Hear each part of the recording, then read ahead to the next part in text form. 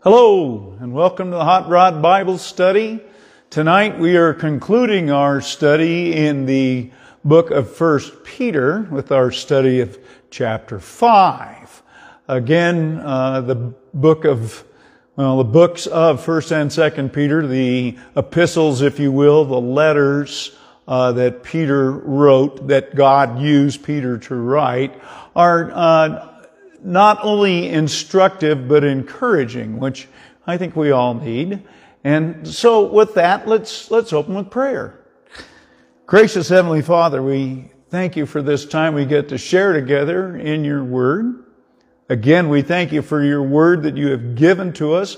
We thank you that we have the Paul Harvey, the rest of the story. We have all the scriptures that we can spend time in studying. Thank you, Lord, for that. Again, open our hearts and minds to your word, and as always, keep me out of the way. I pray this in Jesus' name. Amen. Okay, 1 Peter chapter 5 says, "The elders who are among you I exhort, I, who am a fellow elder and a witness of the sufferings of Christ, and also a partaker of the glory that will be revealed. Shepherd the flock of God which is among you, serving as overseers, not by compulsion, but willingly, not for dishonest gain, but eagerly, nor as being lords over those entrusted to you, but being examples to the flock. And when the chief shepherd appears, you will receive the crown of glory that does not fade away.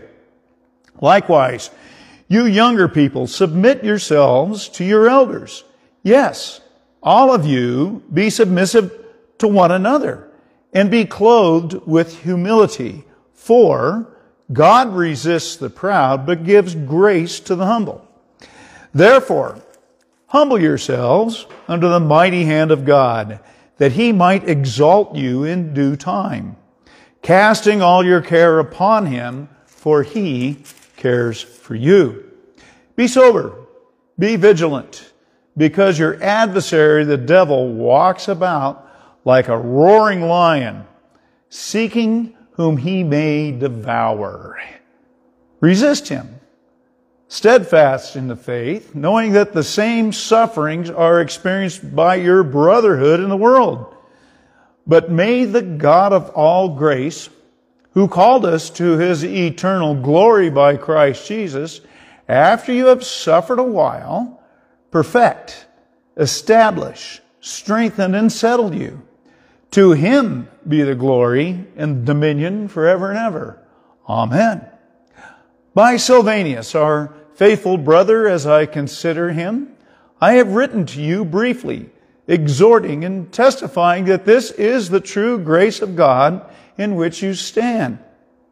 She who is in Babylon, elect together with you, greets you, and so does Mark, my son. Greet one another with a kiss of love. Peace to you all who are in Christ Jesus. Amen. All right. Again, we're finishing up our study in 1 Peter with the chapter 5. And this is under the heading of shepherding the flock, where it begins in verse 1. The elders who are among you I exhort, I who am a fellow elder and a witness of the sufferings of Christ, and also a partaker in the glory. Okay, elders. This happens to be those who are mature in the faith. What do I mean by that? Well, there are those who are not necessarily collecting Social Security who can serve as elders, being somewhat mature, well, hopefully real mature in the faith. When I was in my early 30s, I was asked to be on the board of elders at our church. I initially declined. Then the gentleman that was asking me said, well, I need you. And then he said, well, no, the Lord needs you. Interestingly enough, that really convicted me And I said, yes. Now, when you're in your early 30s, you certainly shouldn't be considered an elder. And I considered these guys that I served with as being they were the leaders of the church, and I considered them as having it all together. Fortunately, for me, I went through a number of years there, and one of the years we went on an elders retreat. And I found out that these guys, whom I had known all these years, who were just a little bit younger than my parents, they had the same kind of troubles as I did. All God's children's got trouble. And this really proves the point that God doesn't call the equipped, He equips the called. And boy, am I glad He did that. Okay? And He goes on here to say, I am a fellow elder. He isn't saying, I'm the apostle and you elders got to listen to me. No, He is saying, I am a fellow elder with you, a fellow servant of Christ. I have been blessed to work with a number of pastor mentors over my life, and those whom I grew exponentially in my faith under were all cut of the same cloth as Peter in this manner, where they served alongside. They didn't consider themselves greater than those whom they served with. And Peter goes on to say that he has witnessed the sufferings of Christ. We all know that. He saw how Jesus was beaten. He saw how he was not only beaten, but he suffered the slings and arrows, if you will, of the religious leaders of the time, the Pharisees and the Sadducees. Peter was a witness of all this. But he goes on to say, and also a partaker of the glory that will be revealed. Let's look at Matthew chapter 17, verses 1 through 9, where it says, Now after 6 days, Jesus took Peter, James, and John, his brother, led them up on a high mountain by themselves, and he was transfigured before them. His face shone like the sun, his clothes became as white as light. And behold, Moses and Elijah appeared with them, talking with him. Then Peter answered and said to Jesus, Lord, it is good for us to be here. If you wish, let us make here 3 tabernacles, one for you, for Moses, and one for Elijah. Remember, our hero Peter here was a little bit impetuous, right? Verse 5 goes on to say, While he was still speaking, behold, a bright cloud overshadowed them, and suddenly a voice came out of the cloud saying, This is my beloved Son, in whom I am well pleased. Hear him. And when the disciples heard it, they fell on their faces and were greatly afraid. But Jesus came and touched them and said, Arise, and do not be afraid. When they had lifted up their eyes, they saw no one but Jesus only. This is the glory. Okay, we will be partaking, as Peter is also referring to, partaking in the glory of God with him in that wonderful day when we meet him face to face.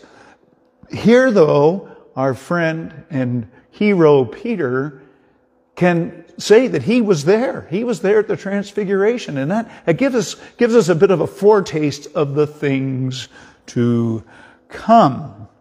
Verse 2, Shepherd the flock of God, which is among you, serving as overseers, not by compulsion, but willingly, not for dishonest gain, but eagerly. Okay. Nor as being lords over those entrusted to you, but being examples to the flock.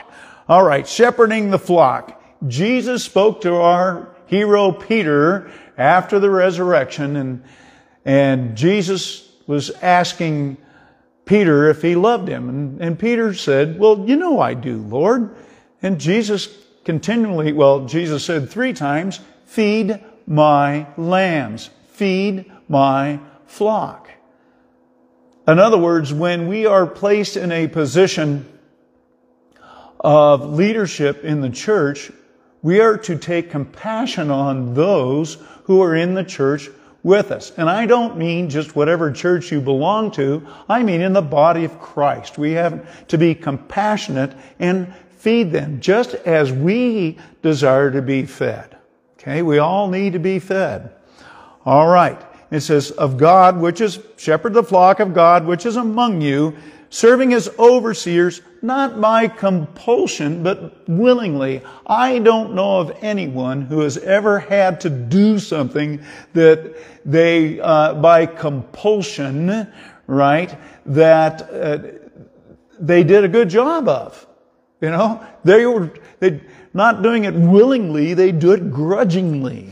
He says, not for dishonest gain. You know, we could probably have an entire study on all those who have gone into the ministry for dishonest gain. And that's a sad state of affairs. Of course, we all are sinners. It says, not for dishonest gain, but eagerly, nor as being lords over those entrusted to you. Not saying, again, ha, ha, ha, I'm the guy in charge. You need to listen to what I have to say. Remember, Peter says, here, I am a fellow elder. Okay? Says, being examples to the flock. Again, an example of servant leadership. And when the chief shepherd, namely Jesus, appears, you will receive a crown of glory that does not fade away. This does not apply only to those who are called to be shepherds, but this crown of glory that does not fade away is for all of us who are faithful to our Lord and Savior Jesus Christ. That's the winning thing that we get. All right. Verse 5. This is under one of those things that everybody likes to hear about, submitting. It says, submit to God, but resist the devil. Likewise, you younger people, submit yourselves to your elders. Yes, all of you be submissive to one another and be clothed with humility, for God resists the proud and gives grace to the humble. Okay, you younger people, those who are younger in the faith. Think about that. I know of a number of friends who were radically changed by Jesus Christ after they were in their 50s, even 60s, okay? And they submit to the teachings of those who are bringing the gospel message to them. Okay? Submit yourselves to your elders. Yes, all of you be submissive to one to another. Okay. All of us, we need to be submissive, which is also a showing of honor to one another in the faith. This submit and submissive those are two words. Well, it's the same word, same root word. We don't necessarily like to hear. We don't like to be submissive. We want to be the man what's in charge. Except for those who have been the man what's in charge, and it isn't as much fun as it sounds like. Okay. Yes, all of you be submissive to one another and be clothed with humility. Why? Well, it says right here, God resists the proud and gives grace to the humble. This is Proverbs 3:34. Okay, resist the proud. Oh, there's that word of pride. You know, it's been said, and you've heard it said more than once, that money is the root of all evil. Of course, that's a misquote. The quote is, the love of money is the root of all kinds of evil. Money in itself is not inherently evil. It's the love thereof. But I would submit to you that pride can be the root of all evil. Or at least, as money can be the root of all kinds of evil, so can pride. Because we won't listen to others, we will not submit. And if we won't listen to others and we will not submit to them, we have a hard time doing the same thing with God. We have a hard time submitting ourselves to Jesus. Okay. Humility. Well, here's a couple of signs of humility that David Guzik points out. It says some marks of humility are the willingness to perform the lowest and littlest services for Jesus' sake. Okay? The cleaning of toilets at church. Right? Well, if you're doing it to the glory of God, whatever you're doing, whatever you do, the lowest and littlest service for Jesus' sake. Right? I was, again, blessed to serve under a number of pastors who were great servant leaders. I remember one of them mentioning that he needed to talk to one of the younger guys that was on staff with him about the fact that, hey, if somebody's coming in the door, open the door for them. Or if they got packages, hey, can I help you? To be a servant leader. Another mark of humility is the consciousness of your own inability to do anything apart from God. That's the case. That is the case. I can remember that I think I've shared with you the one time at a family dinner, and I have to admit that our family dinners, there was always a discussion after the family dinner. My family arguing for sport. And one time, my father laid it out really well. He just said, without the Holy Spirit, you can do nothing. You have your own inability to do anything apart from God. And another mark of humility is the willingness to be ignored of men. When you speak your faith, it's interesting how you'll get different responses, and some are them who wish to now ignore you. Oh no, there comes that Bible-banging Willie. Anything but the case, but once they find this out. All right, verse 6 goes on, therefore humble yourselves under the mighty hand of God, that He may exalt you in due time. He exalts you, you don't exalt yourself. Again, there's that pride thing. You don't exalt yourself. Okay? Casting all your care upon Him, for He cares for you. Luther says, the person who knows that he has a Father who is gracious to him through Christ truly knows God. Cast your cares on Him, for He cares for you. Verse 8, be sober, be vigilant, because your adversary, the devil, walks about like a roaring lion, seeking whom he may devour. We're talking about Satan walking about the earth. Reminds me of a study that we were in a year and a half or so ago on Job. So Job 1 verse 6 says, now there was a day when the sons of God came to present themselves before the Lord, and Satan also came among them. And the Lord said to Satan, where do you come? So Satan answered the Lord and said, from going to and fro on the earth and walking back and forth on it. Okay, this has been going on ever since the fall. And I'm not talking about autumn. I'm talking about the fall of man into sin. Okay. Seeking whom he may devour. Charles Spurgeon puts it this way.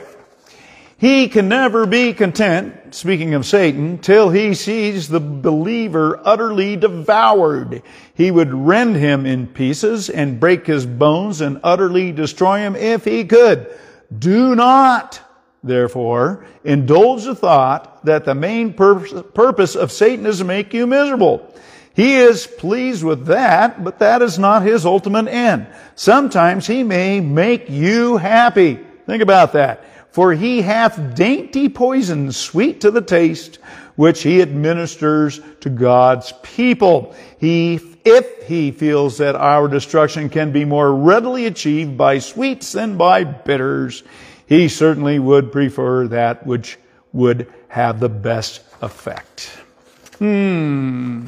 Again, if you are doing something for God, Satan wants you.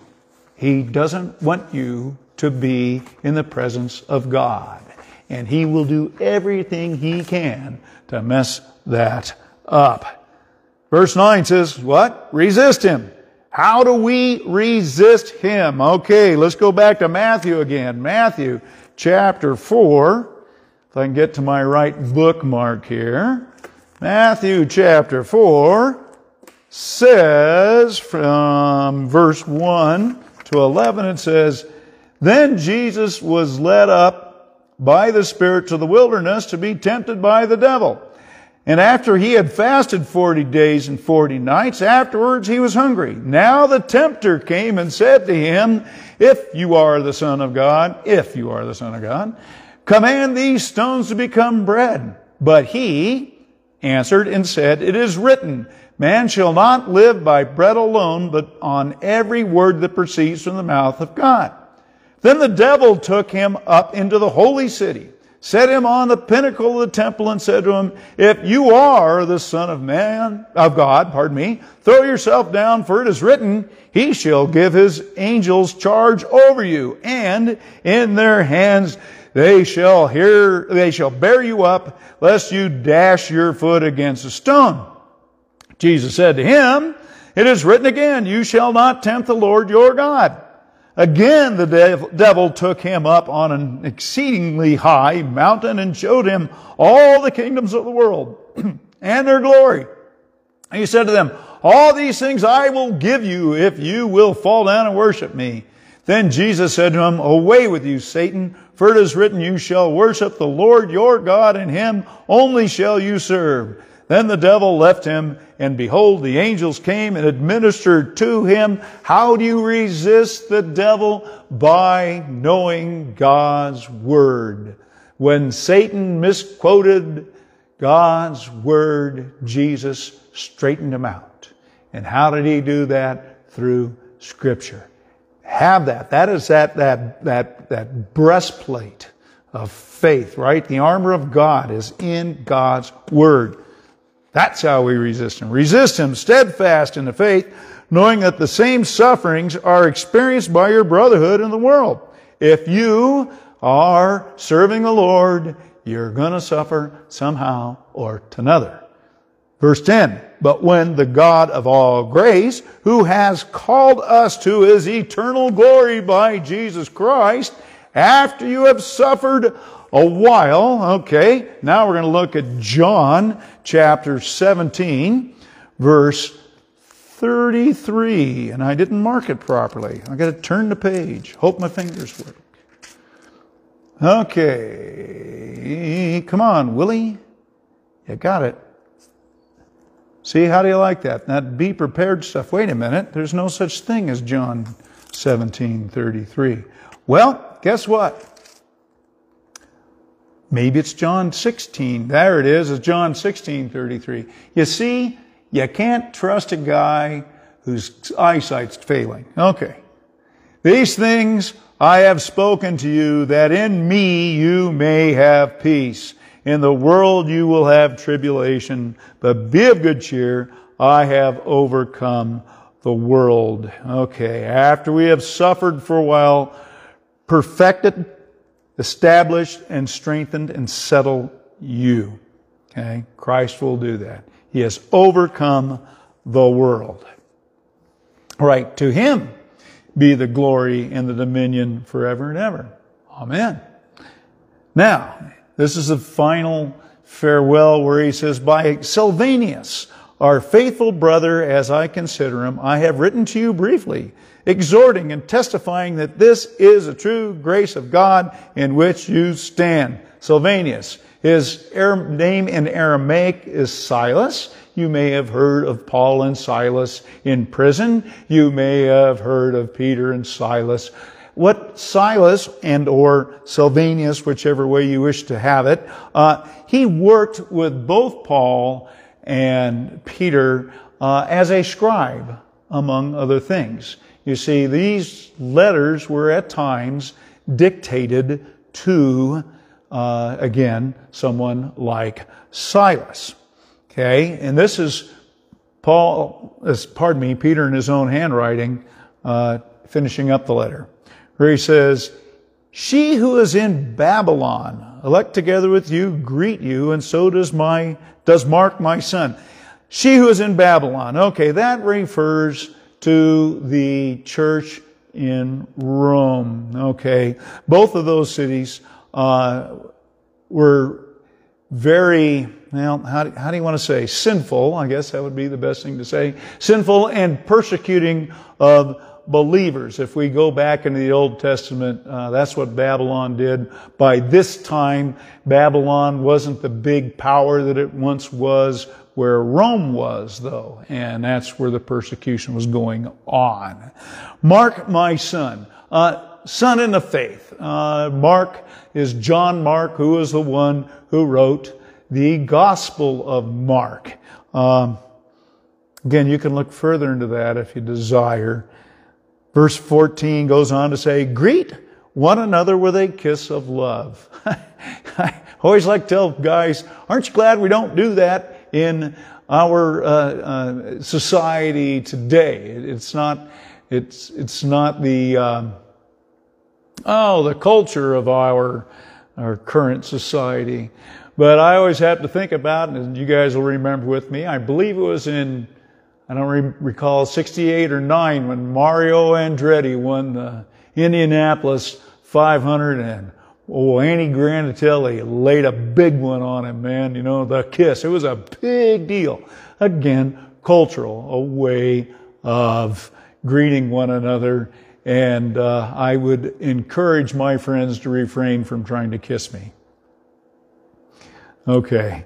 Now, it ends up, peace to you all who are in Christ Jesus.